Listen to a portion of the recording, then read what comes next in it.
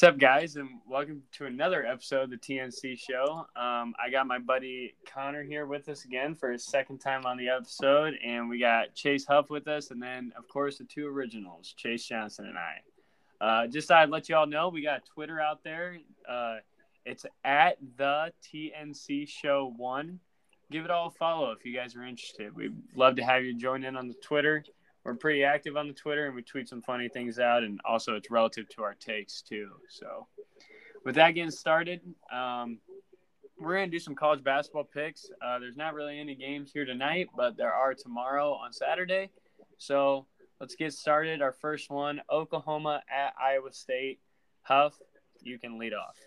All right, well, before I give my prediction, I had a pretty monster day on Tuesday night. I had a nice little 9-leg parlay. I just want to tell you guys, to all the viewers, if you want to start tailing my picks, I very recommend it. I'm on a little heater right now. I took UNC Asheville -7.5, Texas Tech -2, which I kind of changed my mind after I made my pick on the podcast. I switched over to Texas Tech. I took Mercer, Rutgers +4, UConn, Marquette, Loyola, Notre Dame, and Auburn. So it was a pretty special day. I also had Purdue in there -6 for my 10th leg. I had them -6, but they could not make a damn free throw at the end of the game, but I'm pretty fortunate that they pushed. So it was a pretty nice day for me that day. But Taman, what was the first game you were talking about? Oklahoma, Iowa State? Iowa State. It'll be a big game. Oklahoma's kind of on a struggle bus right now, and Iowa State, maybe this game, that win at TCU might put them into a little bit of form here. I'm going to take the Clones. I think this game could be a win and in game for Iowa State. I really think if they win this game, I think they're probably a lock to get in the tournament. I think it's going to come down to the play of Brockington game. We had them beat at Oklahoma, but we went on a little scoreless stretch, which we usually do. But give me the Clones in a close game and maybe a big game from Gabe Kalsher. Go Clones. Sounds good. I'm going to go up here next, and I completely agree with you. This is kind of a game that's being lined up for Iowa State. Iowa State just got a win, and Oklahoma is struggling. It'd be perfect if Iowa State could get this win. And I think if they do get this win, they are looking pretty good for a chance to get into the tournament. So with that being said, I kind of do got to root for them, being the Clones fan I am. So I'm going to take the Clones. Obviously, I want them to win here, but I also think they can do it. They played with Oklahoma the last time they played, then they went on that scoring drought. Hopefully that doesn't happen again. And we're at home this time. Maybe a little Hilton Magic can help us out because we definitely need this win to set up our postseason. So I'm going to go with the Clones as well. Johnson, go ahead. Yeah, like Huff said, we had them beat in Norman. That was the third Big 12 game of the year. But I do want to point out absolute blasphemy in Norman last time they played. The free throw distribution was 17-1. Iowa State shot one free throw. That ain't going to happen at home. Oklahoma's 2-6 on the road this year. That's just not doing it for me. This is a tough place to play. And Iowa State's schedule is looking pretty favorable coming up. I think they can win the next 4, to be honest. But coming off that big road win, give me the Clones. Jaden Walker, he's been getting some good minutes. I expect a big game from him. Go Clones. There we go. Dolby, add in on this. I've got nothing else to add. I'm going to have to agree on that. I know this is kind of out there, but I feel like this is going to be a great shooting performance from Caleb Grill in this next game. Fire up the grill, Fire up the grill, baby. That is true. He's been cold. I think the last 3 games he really hasn't hit much. So maybe this is his game where he finally turns it around and hits a few for us. That'd be real nice. But moving on from there, let's move on to a really big Big 12 game for ranking reasons, but also personal reasons. Texas Tech at Texas. So now Texas Tech has to come into Chris Beard's new territory and see what they can do after they kind of routed them that first game. I'm going to take this one first, and I think Texas Tech does it again. I think they match up perfectly with Texas. They can guard Texas. Texas, if they're going to win, they have to score a lot of points. Texas Tech can stop that from happening, and I truly think they're the better team. Give me the Red Raiders in this one. Johnson, your take. Yeah, completely agreeing with you, and I think the reason here is that if I'm not mistaken, Huff, back me up with this. Did Trey Mitchell leave the program for Texas? I haven't heard about it, but he hasn't really been getting the minutes since they've been starting Bishop at the 5 lately. Yeah, I saw that. It wouldn't shock me if Trey Mitchell is gone though. He was kind of a little baby when he played at UMass, so it wouldn't shock me if he did leave. I've seen some things about that, but I think overall Texas is just too small. Bishop, Timmy Allen, Brock Cunningham. Texas Tech's big guys, I've said it time and time again, are too skilled. Bryce Williams, Kevin O'Banner, these guys can play, and Mark Adams is the better coach here. Mark Adams is a better coach than Chris Beard. Give me the Red Raiders. Dolby, thoughts? Texas Tech is definitely the better team going into this. However, Texas is extremely good at home, and although all the matchups are completely against them, I'm still going to roll with Texas here. Going with the Longhorns. Huff, thoughts?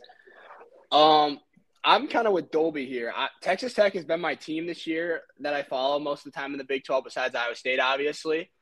But looking at Texas Tech's road, they've only really won like one true road game this year in the Big 12, and that was at Baylor. Well, I mean, they beat us, but they weren't full strength. And Texas, like Dolby said, is a very, very tough team to beat at Texas. Give me the Longhorns. Expect a big game again from silky smooth Timmy Allen. Kid's a bucket. First team all Big 12. All right, that's a bold statement, actually. First team all. Wait, you said first team all Big 12 for Timmy Allen?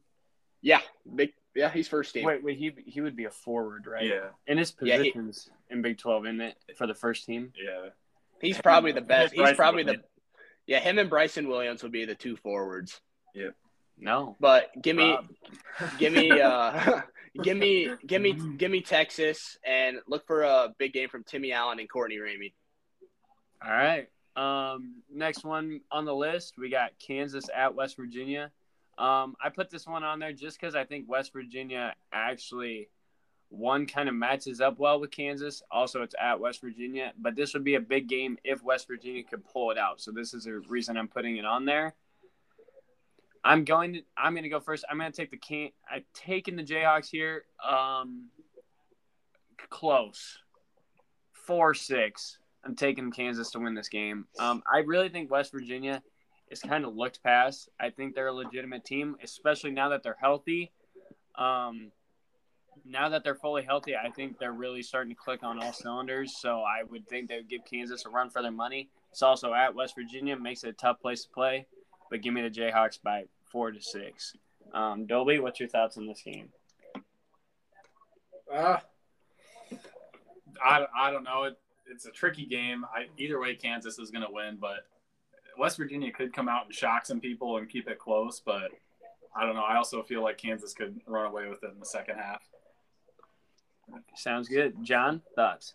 Yeah, Kansas has shown that they can go into different environments, the Big 12, and win. They're 5-2 on the road this year, and this is a pretty tough environment. But I'm still taking Kansas. My main issue with West Virginia here is they're what I like to call a one-man wrecking crew. You know, it's one dude that carries the team. You could almost consider Iowa State a one-man wrecking crew. So if Taz Sherman's not on, the team is not on. He carries too much responsibility. Kansas has multiple guys, and ever since that Iowa State game where Baji set out, they've kind of really played better as a team, and I'm taking Kansas here. Go Jayhawks. All I'm saying is I disagree with that one-man wrecking crew because Sean McNeil he exists. He exists. Tough thoughts. This is a huge game for West Virginia. I know they only have 14 wins, but this win could kind of keep them alive. Maybe a play-in game in the tournament. I don't know for sure. They do have some tough games still on their schedule. They still have to go. They still have to come to us. They have to go to TCU. They got to play home against Texas, at Oklahoma. It's a big spot for West Virginia, but I don't really think they can get it done. I just think I don't really think West Virginia has anyone to match up with Abaji, and I don't think West Virginia has a dominant big man to stay with McCormick. Give me Kansas by 10. Big game from Abaji, maybe 30. Yeah, that very well could happen. I could see it going either way, where it's really close if West Virginia comes out or Kansas just runs away with it. But let's look into the Big Ten here on Saturday. This is also a big game. Illinois at Michigan State, a top-ranked matchup. I'm going to go first, picking my boys. They never seem to doubt me. Give me Illinois. Illinois is going to win this game. Kofi Coburn, he's the man. And they got 3 guards that can really help him out with Curbelo, Plummer, and Frazier. I like Illinois. I'm rolling with them. Give me Illinois beating Michigan State at Michigan State by 8 or more. Johnson, thoughts? I'm taking Illinois, too. It seems like whenever you pick them, I also pick them. I just really like Illinois, the way their team's built, with Kofi inside and then a bunch of shooters surrounding him. And I don't know. I don't think the fact that it's on the road is going to, alter Illinois too much. They're an experienced team. They've played different places before. I'm rolling with Illinois here. Yeah, Huff, thoughts? I think this is one of the best games on Saturday.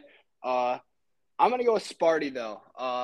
Both teams are coming off big losses, and Illinois really seems to struggle when they go on the road and play at really tough environments. For example, they got absolutely routed by Rutgers. They never had a lead in that game. They went to Purdue, they just got absolutely shit kicked. They went to Maryland, got beat by 16. And Michigan State's a really good home team. They beat Indiana by 15 at home. They just came off a difficult loss to Penn State, but give me Michigan State in a really close game. Look for Tom Izzo to every time Kofi touches the ball to double him and make Kofi pass it out of the post and make other guys beat him. Expect a big game from Gabe Brown. He's a veteran on that team. Give me Michigan State by 5. Dolby, thoughts? This is going to be a good close game. Like you said, both teams are coming off losses. And I feel like just with the experience of Illinois, they're going to bounce back better than Michigan State will, even though they're at home. So I'm going to go with Illinois here. I like it. Moving on here, let's hit some SEC. We got 2 pretty good SEC matchups here. We got Alabama at Kentucky. Give me Kentucky. This game is not going to be close, in my opinion. Alabama will not do it on the road. They won't even make this close. Give me Kentucky by more than 12. That's all I got to say. Ty Washington, Sheboy, they'll do their thing. Kellen Grady will do his thing. Kentucky wins this one sure-handedly. Huff, thoughts? My plan is to take Kentucky, whatever they are, spread. Kentucky's just a different team at Rupp Arena. They play so good at home. Alabama usually doesn't travel to the road. They got no one to stop Sheboy. I also think that Alabama's going to do some quirky things defensively, even though they don't really like to play defense that often. I really like Kentucky here, just especially after coming off a disappointing loss to Tennessee. They're going to be pissed off. They're going to come out hot, shoot the ball really well. Give me Kentucky. Yep, I like it. In case anyone knows, I did choose Tennessee to win that game, so I am a genius. John, what's your thoughts on this game? Gotta agree with Huff. The worst thing that can happen to a visiting team is having the home team just get blown out the previous game. Big game from Kellen Sweet Shooting Grady, 44% 3 on the year. I expect him to stroke the ball on Saturday. And Kentucky in a rout. Kentucky already beat these guys at Alabama. I expect the same here. Same at home. Yep. Dolby, thoughts? Yeah, I was just going to say, last time they played out Alabama, Kentucky won by 11. They're going to smack the shit out of them. It's not going to be close. All right. Sounds like everybody needs to bet Bama money line. With that being said, they can't do that. Sounds like let's head to our last matchup on Saturday. Tennessee at Arkansas. Huff, why don't you start us off with this one? What was the game you said? I wasn't really paying attention. I was spacing off. Tennessee at Arkansas. Ooh, that's a good game. Give me the Razorbacks. Razorbacks at home, too tough. Tennessee usually doesn't travel on the road. Big game from Stan Amude and JD Note, the SEC Player of the Year. Give me JD Note and the boys. Shout out Koolander. Shout out Klein. Great GA. Give me the Razorbacks. There we go. Shout out Koolander. With that being said, what do you think, John?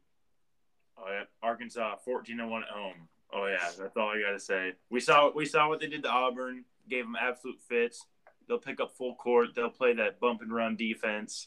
Ain't talking Stephon Gilmore. It's not bump and it's not bump and run. It's almost like a shuffle or a scatter. Yes.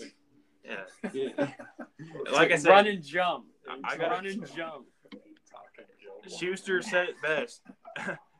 Tennessee ain't doing it for me. They just boring. Rick Barnes, boring basketball coach. Muzzleman.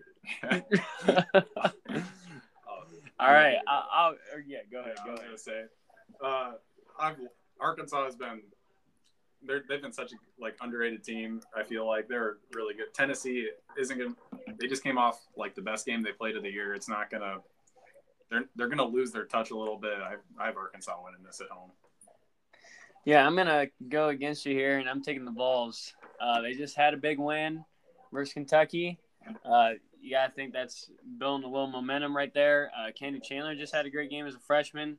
They're gonna come into Arkansas and give them a fight. This game will be close. I think either way, don't matter which team wins, it's going to be close. Give me Tennessee in a nail biter by 3. Tennessee wins. Moving on to Sunday. This is a big game here. Rutgers at Purdue. This actually, and Huff, quote me if I'm wrong here, this actually decides the Big Ten regular season title. Well, not the regular season, but the winner takes first place. Okay. Yeah, so Rutgers at Purdue, the winner would be the 1 seed for the Big Ten tournament. Not like they'll just take first place. Like they'll be in the lead with a couple games. Oh, okay. Still got 5 games. Got you.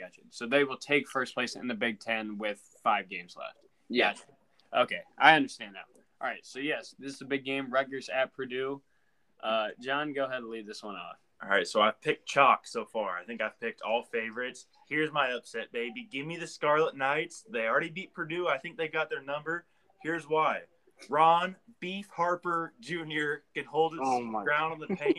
And Clifford Amarui, he's got some serious bounce, some serious size inside. I like how Rutgers is built. They got Paul McCauley, or I don't know how you say his name. He's a sweet shooting guard. I really like how this Rutgers team's put together. They're putting together some nice wins here. I think they beat 4 or 5 straight ranked teams. I think they continue it here on the road. Give me Rutgers. All right, Huff, what's your take on this game? John, I like that pick. I think Rutgers is a very, very good team. No one really expected them to be up here and competing in the Big Ten. Rutgers is at 16 wins right now. I already think they're in the tournament already with their good resume that they have. I do think Purdue will win, but I'm interested to see what this spread comes out at. I really want to take I think I'm really going to take Rutgers spread, but give me Purdue. They're just too good at Mackey. Watch for some good play from Jaden Ivey, but it's going to be a close one. Dolby? Okay, I'll go ahead. He gave me the finger. I'm going to take Purdue here. I think they're too good here with Ivy, Edey, Williams, and Stefanovic. They're all in double digits in scoring. The only time I've ever seen Purdue really struggle is if they don't pass it outside the post. Once it goes in there, sometimes it's like a black hole and it's not coming back out. If they move the ball and play like they know how they can, I think Purdue handles the Rutgers pretty handily. I'm going to take Purdue here at home by 8 to 10. But I don't think this game will be really close. I think Purdue will handle most of the game. So, Dolby, thoughts? I'm going to have to side with CJ here. I think Rutgers are going to get this. Purdue, the last 3 games, has been struggling. They won by 6 2 nights ago, but they only beat Maryland by 1 at home. And then at Michigan, they got beat by 30. And Rutgers are on such a heater right now. They beat 4 ranked teams in a row, convincingly. They haven't had a struggle besides Ohio State, but even then, they still got the win. So I'm going to have to go with Rutgers here. All right. Bet Rutgers, especially if you can get, I don't know what the spread's going to be, plus 5 or 6. I think it's going to be higher. I think it's going to be 8 or 9. Take those points, baby. Take the points. All right. You heard CJ the man. Bet Rutgers. Soon, by the I'll be coming out with the locks, baby. By the way, fellas, when it comes to March Madness time, watch out for this Rutgers team, the tourney. They're gonna upset some people. They're on fire right now. Oh yeah, I'd agree with that. If they consistently knock down shots like they have the last 5 games, this could be a Sweet 16 or even a Elite 8 team. Not even joking. This team is really good. Yeah, and if you get the luck of it always seems like there's always one corner that's not as up to beat that the other three are. Not so much the B's and E's as the other three. Yeah. So if the Rutgers can almost hop in that weak link of the four corners, maybe they can even make a Final Four run. Who knows? With a week 1 seed or a week 2 seed. So we'll see. Moving on to our last game for predictions on Sunday, Michigan at Wisconsin. I put this one in there. I really think this is a tough matchup for Wisconsin, so that's why I think this game could be close. I'm going to go out on a limb here and go against my Badgers for once in my life, and I'm going to take Wisconsin here. I think Hunter Dickinson has a big game here. Johnson's buddy down there in the paint for Wisconsin ain't going to do much versus Dickinson. He's going to have a heyday. Give me Michigan to take a win here. I think they are a well-rounded team. I do think they can make a run here at the late of the season. And I did choose them back in first couple podcasts that they would win the Big 12 tournament.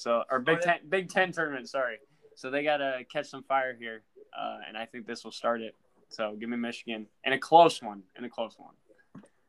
John, thoughts? Yeah, you really hit that on the dot. And I got to say, Michigan with Diabate and Dickinson inside, what a nightmare for Wisconsin this weekend. Crowell and Wall, come on, these guys are soft.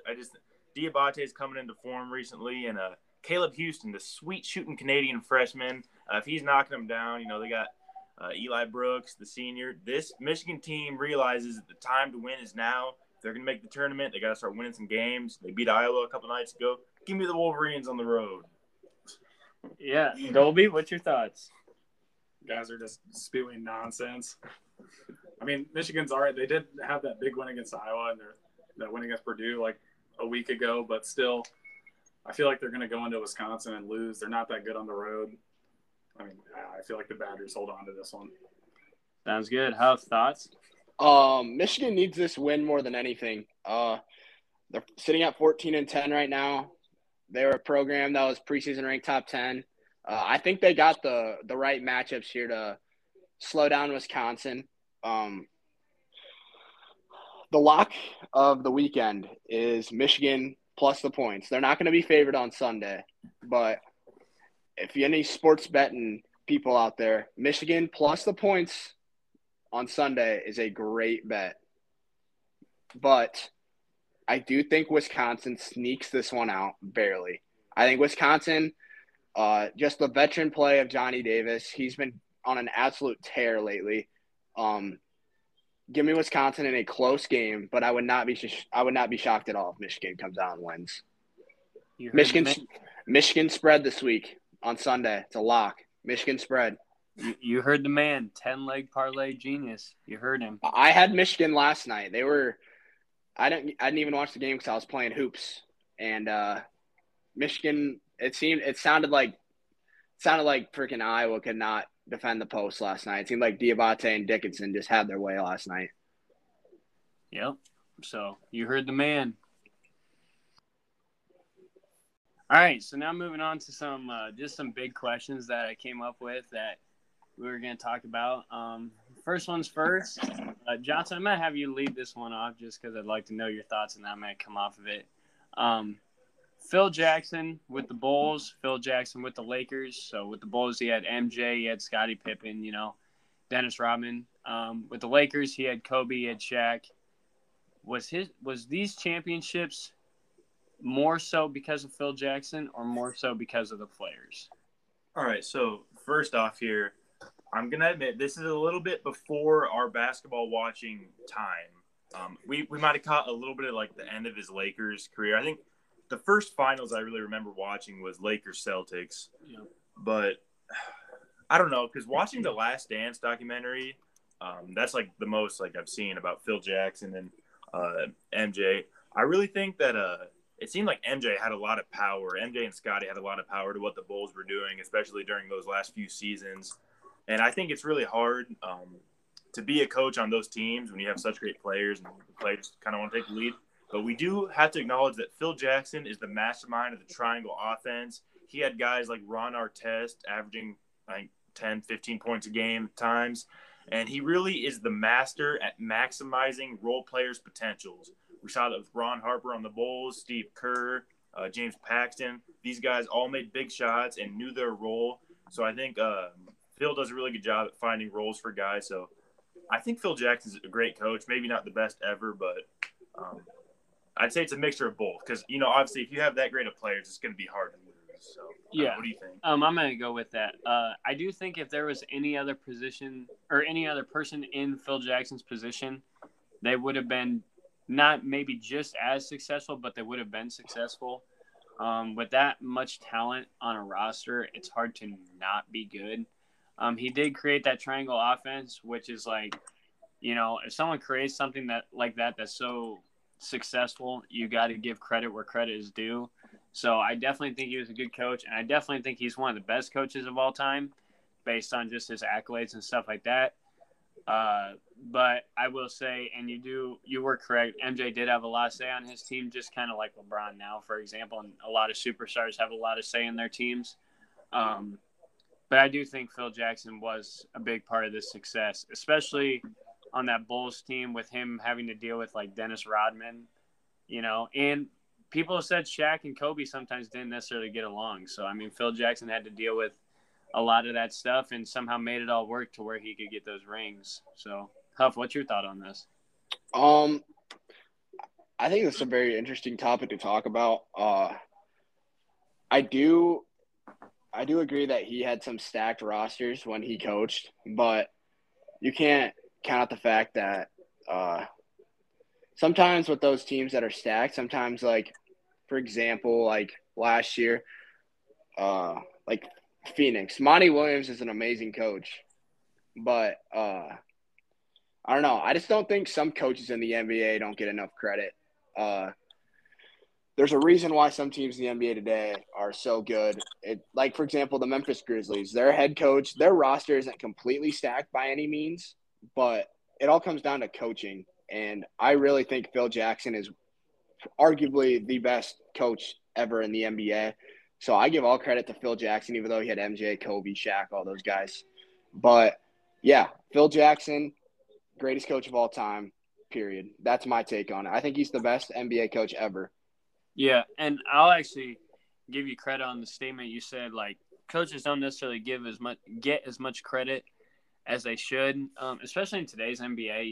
You see a lot of coaches just kind of sit there and stand there, and, people just think, they don't have to do anything because their players are that good and that talented. But, like, really that's not the case. The coaches do a lot. It just sometimes may not seem like it. Steve Kerr will sit on the bench sometimes and not have to say anything, but that's also the fact he's got Steph Curry who can come down, or Clay come down and just do the work for him.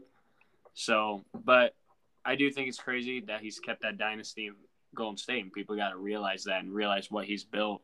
Dolby, do you have anything else to add to this? I mean, not really. I mean, you have to give, like, even over the last 15 years, we've seen some super teams, and they haven't been able to win rings like the way he was able to, and like three-peat. Like, no one's three-peated since the Lakers. And they've been, like, even that Warrior super team, they weren't able to do it. They really, I mean, you could blame that on, like, a collapse, but that also goes back to coaching. And if you have someone to, like, help hold you down, then you won't blow those leads. Yeah, I'd agree. I think it all does start with the coach, and just people don't necessarily realize it. A lot of people, especially like the media, like to go towards players and stuff like that. Like, is this player wrong? Is this player wrong? But sometimes, it's the coaching. Like, sometimes coaching isn't necessarily going well. Just people don't always look at that. It's always the players. So, but I think the coaches do play a huge role, and just people don't really realize that. But to end that topic, I think we kind of hit that one. I think all of us kind of agree that Phil Jackson isn't given the credit that he deserves. But let's go on to the next question about coaching. Who do you think in sports is the best active coach right now? Huff, go ahead. Oh, shit. You put me on the spot. Or I can go. No, I can. Yeah, you go. Let me think about it a little bit. Okay, I can go. I truly think Bill Belichick is the best coach in active sports right now. Here's my reasoning. First reason, what he did with Tom Brady, just insane. Everyone kind of knows that. That's the easiest part of the story. Here's some other things you got to realize. the amount of players he had that had no shine, no spotlight, no nothing. Wes Welker, for example, Rex Burkhead, these guys that all of a sudden would come onto this Patriots team and have a strong role on this team that would build a dynasty and get them a Super Bowl or get them to the Super Bowl. I mean, these guys he would just find, Julian Edelman, these guys that he would find that all of a sudden just turned into gods on the field. That, I mean, obviously when you have one of the greatest quarterbacks ever, it helps, but he would find these guys that people didn't trust, didn't believe in, and somehow, some way, he'd make it work. And then Tom Brady left. Okay, Tom Brady left. Then I was like, okay, well, now we're really gonna see. Well, he still had that Patriots team do things to be successful. He had a rookie quarterback that I don't necessarily know played like a rookie quarterback at the end of the year. He really played under Bill's cadence and kind of did what he was told.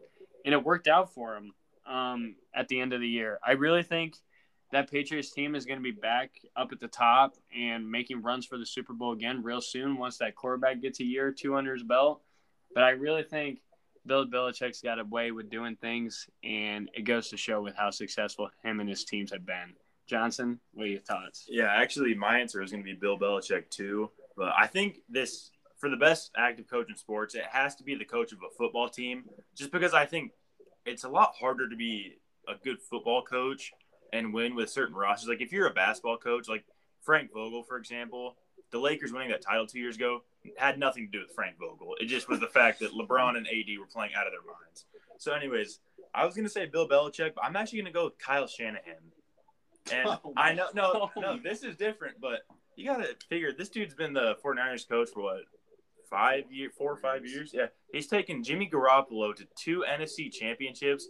And really what he does well, kind of like you hit out with Bill Belichick, he really maximizes players' potential. Like, look at Deebo Samuel. He's putting him in running back in certain packages, and we see the packages he has for Trey Lance. George Kittle's one of the best tight ends in the league. Kyle Juszczyk. Like, he knows how to maximize players' potential, and he's really modernized the West Coast offense. And you see all the coaches from Kyle Shanahan's tree, like Matt LaFleur and Sean McVay, they're all really good coaches too. They all come from Kyle Shanahan and his kind of modern West Coast offense. So I think Kyle Shanahan and the 49ers are going to be a force to be reckoned with for the upcoming years. And I really do think, if not Bill Belichick, Kyle Shanahan's the next best coach in sports. And that's a bold take, but I'm sticking to it. Okay, but he chokes. Yeah. He chokes, or the team is just better. Like, I don't know. I feel like the NFC Championship, he didn't really choke. It's just the Rams made more plays than he did. Or not he did, his team did. I don't know. Kyle Shanahan and Sean McVay do have a way with somehow, some way, finding a way to kind of choke it away. So that's just a thought I'd bring up. It doesn't help when you have guys wide open in the middle and Jimmy G throws it about 4 feet over their head. Like, yeah, I mean, there's some things you can't control. But yeah, he also won 2 really big playoff games where he was a big underdog this year. Yeah, Cowboys and Packers, 2 big wins. I really like what Kyle Shanahan's doing in San Francisco. Kevin O'Connell next up. He's also technically part of the Kyle Shanahan tree. Yeah, also part of the tree to look out for. Mike McDaniels down in Miami. He's going to be a force. Yeah. We both went football. What do you think here for best active coach in sports? I'm going to stick with football too, but I'm going to go Nick Saban. He's just built an absolute powerhouse in college football. If I was a high school recruit, why not go to Alabama? They win SEC titles. They give you an opportunity to play for a natty championship almost every year. I don't know. Nick Saban's just built an absolute dynasty down in Tuscaloosa, and just the roster that he brings in, the camaraderie the team always has that they bring in every year. They seem like they play so well together, and that all comes back. It all comes back to the coach. So I think Nick Saban right now is the best active coach in sports, and I think he could go down as one of the greats of all time. So give me Nick Saban. Yeah, Dolby, thoughts? I'd also stick.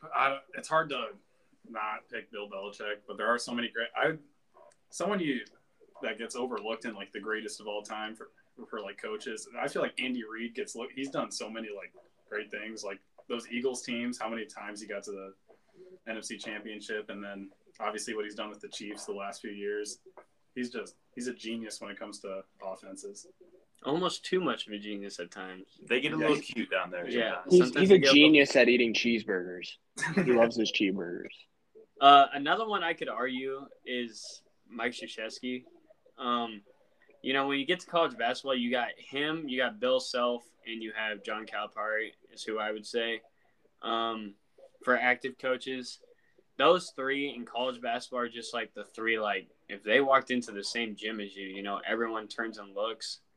But those three just really have a stamp on college basketball. You know, when you think of college basketball, you think of Kansas, you think of Kentucky, you think of Duke, you think of those blue bloods. So I think there's a reason for that, and I think those three coaches could very well be in this conversation as well. Bill Self is one of the best coaches ever and has one of the best home records that we've seen in our time with Kansas. They don't lose at home. He has an absolute dynasty there, knows how to build teams each and every year. So those are just some people I could see arguing. But yeah, kind of to piggyback off that, like being a college coach, also, you're basically responsible for your entire roster, just with recruiting. And especially in college football, like your recruiting classes every year are going to be like 20 to 30 kids. And you're responsible for bringing in each one and basically like determining how they fit with your team or why you want to bring them in. So that's why Nick Saban, like you said, Huff's been so impressive for Alabama to be top 10 basically every year for the past 10, 12 years. So I think Nick Saban's also a really good one. I didn't even think about that, to be honest. yeah, I think we kind of covered that pretty well. Let's move on to another question. This one can get, I guess, pretty escalated here, but is the NBA draft lottery rigged and should it be kept? Huff, give me your thoughts here as a T-Wolves fan because you've been in this lottery quite a bit. I've been on the good side of this, and I've also been on the bad side of this as a T-Wolves fan. Back then, I think it was rigged. I don't think it's rigged now because I think they went all through these allegations that, like, for example, when me and you were watching that, the other night we watched a documentary on Penny Hardaway and Shaq. There's no absolute reason why they should have got the number one pick 2 years in a row. But I don't think it's rigged anymore, but I really think they should get rid of it. And it's obvious that the worst team in the NBA, the number one overall pick, in my opinion, but it's just a difficult situation that the NBA has. But, yeah, I don't think it's rigged anymore, but I think a change would be very necessary, and I'd like to see it, but can't really argue with that anymore. So, yeah, that's my take on it. Huff, I'm actually going to disagree with you here. I think they should keep it in place, and one of the reasons I don't think it's rigged is because it prevents tanking. That's true. That's the real reason I'm kind of against. I mean, you can still tank, like, and just like lose on purpose because you'll have like one of the highest percentages, but teams that don't tank and are just naturally bad can still, you know, get the first overall pick. The only time it was really sketchy, and it like pains me to say this as a former Cavs fan, LeBron guy, is the summer where there was speculation that LeBron might be going back to Cleveland. Cleveland ends up getting the first overall pick with like a 1% chance to get it, and they use that pick to trade to the Timberwolves for Kevin Love. That was kind of sketchy, and I know NBA Twitter was all over that. Like, this is rigged. They're trying to make the Cavs a super team. But I do not think it's rigged because we've seen usually the team with the highest percentage will get the top pick. But I don't know. What do you guys think? I don't know about, like, back in a while. I haven't really seen a whole bunch of that. I also do not think it's rigged. I mean, you can look at it literally just 2 years ago where the best prospect besides LeBron, like ever, is Zion, and the Pelicans had like a 3% chance. There was nothing going on down there, and they somehow get the first pick. Like, if it was rigged, they would have had some other 2% team like with a big market get that pick. And then I don't think it's rigged.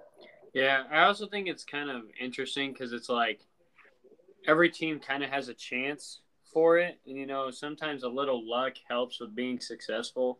Based on that document, Huff, that you and I watched, the Magic got back-to-back number one overall picks. That's how they got Shaq, and that's how they got Penny. Like, that can just happen with this lottery. That's the point of it. It makes things interesting. that's why some people may think it's rigged, because those chances can happen and things can kind of fall into place like that. But I don't think it's rigged either. It's a very interesting way of doing things. That's for sure.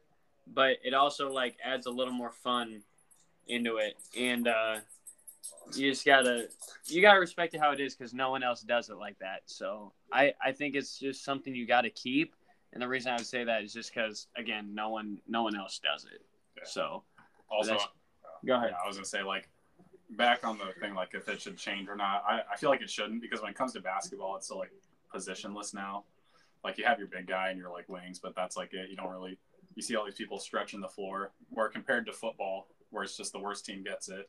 There's so many different positions to fill on those terrible teams. Like, unless very occasionally when some like extremely good quarterback pops up, that'll change your team. But even then, you look at back, like Andrew Luck, if you tank for him, he still never won a Super Bowl. Like, it just has to.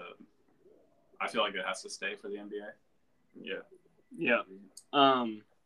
Okay, so moving on from there, this is why the NBA draft lottery should stay, because of this question. Who is the biggest NBA draft bust ever? And this is why. The NBA lottery, you can still get the one pick and pick someone that doesn't do anything for you. So, who is the biggest NBA draft bust?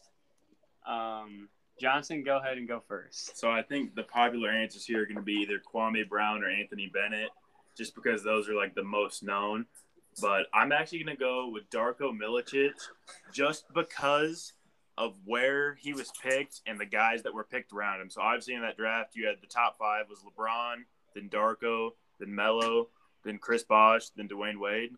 So because in those top 5, the other 4 each have like 10-plus All-Star appearances, and Darko has none. I mean, Darko had some productive seasons, like maybe like 10 points a game, but just when you're surrounded by those 4 and you're just that kind of makes you a bust. So I'll pick Darko for this. He is an NBA champ, though. NBA champ is rookie year. Put some respect on his name. Bust, though. I'm going next. Anthony Bennett. Easy. This pick is way too easy. This guy spent 4 years. First off, if I'm correct, Anthony Bennett was in the draft with Nerlens Noel, right? And I'm pretty sure Nerlens Noel was projected the number 1 overall pick. So either way, you weren't getting much out of who was going number 1. Anthony Bennett spent 4 years in the league and went averaging 4 points, 5 points, 1.5 points, and then 5 points again. That is just brutal. And then I know he spent some of his time in the Canadian League after he left the NBA, but he was a complete shock for going number 1 overall, and there's a reason for it, because he didn't do shit once he stepped into the league. This guy was a complete bust, waste of a pick, waste of time. Anthony Bennett should have easily be at the top of this board. Huff, thoughts? I like the pick. I'm going to go Greg Oden. I still remember when I was a little kid and I watched college basketball. He was an absolute force at Ohio State. Like, I really thought this guy was going to be one of the best big men of all time. And he literally came into the league, and right away he had like a fracture in his knee or something. And then it basically, after that injury, it just ruined his career. The guy never played many minutes, never won a Rookie of the Year, never won a title, really was never on a winning team. I don't know. He's just kind of a bum now. But, yeah, Greg Oden is the biggest bust of all time. Huff, come on, man. There's got to be some like consideration where there's being injured and then just being ass. Like Anthony Bennett. Fine. I'll make another one. I have another one. Adam Morrison. Okay. Played at Gonzaga. Absolute bucket. I'm pretty sure he was Player of the Year. Wasn't he the one who cried on like TV? Yeah, his senior year. He averaged 30 a game in college. Like, that never really happens. He did win 2 championships, but as a number 2 pick in 2006, he averaged 3 points a game, 1 rebound. I don't know how you go from dropping 30 in college to literally just being a bench player in the NBA as a top 5 pick. Adam Morrison, bust. Yeah, he was the number 3 pick that year. Bust. Yeah, Dolby, thoughts? I don't know. It's hard to not look at this and not say Anthony Bennett. I mean, like, he clearly is the worst, but there have been a lot of interesting because it's hard to like. It depends on the way you define bust as a shit or like compared to Injuries. I was gonna say not even, but like the people taken before you. Yeah. Like if you look back and just go way back to Sam Bowie. Yeah. Absolutely. It's just terrible, but he wasn't a bust either. It just happened to be taken right before the GOAT. Yeah, and then like Odin with Durant right behind him. Yeah. Here's also another one we could throw in there, Markelle Fultz. I know he's kind of had like a baby injury. His career's not over yet, though. Yeah, and he's been doing all right. No, he sucks. He was supposed to be all hyped up, but dude, then he had that rank ass jump shot. You know, he's lost his confidence. That dude was just going through some weird phases. All right, before we end this, I have one more, and it's gonna be quick. Hasim Thabit. The guy was horrible. He was 7'3". He was a monster in college, but man, when he got in the NBA, he looked like he was running in quicksand. Dude, and he was drafted before guys like Harden, Curry, and DeMar DeRozan, who are all just tearing the league up right now. But it sucks to see that Hasim Thabit never worked out in the NBA. He was a bust as well. Yeah, there's some good ones out there for sure that just people took their chances on it and didn't go well for them. But I think that's gonna wrap up the podcast here. It was definitely a good one. Thanks, Chase, for joining us. Dolby, Thanks for having me. Of course. Oh yeah. Could toss in Johnny Flynn in there too. Johnny Flynn. Don't bring that up. I don't want to talk about it. Don't bring it up. But yeah, so we'll definitely catch you guys back on here, and we'll see y'all Monday. Make sure to, if you guys get the chance, add the Twitter at the TNC Show 1. So give us a Take follow. Michigan on Sunday, please. Take it. It's a lock. Yep. Sounds good. We'll see you guys later. Later. Thanks for having me.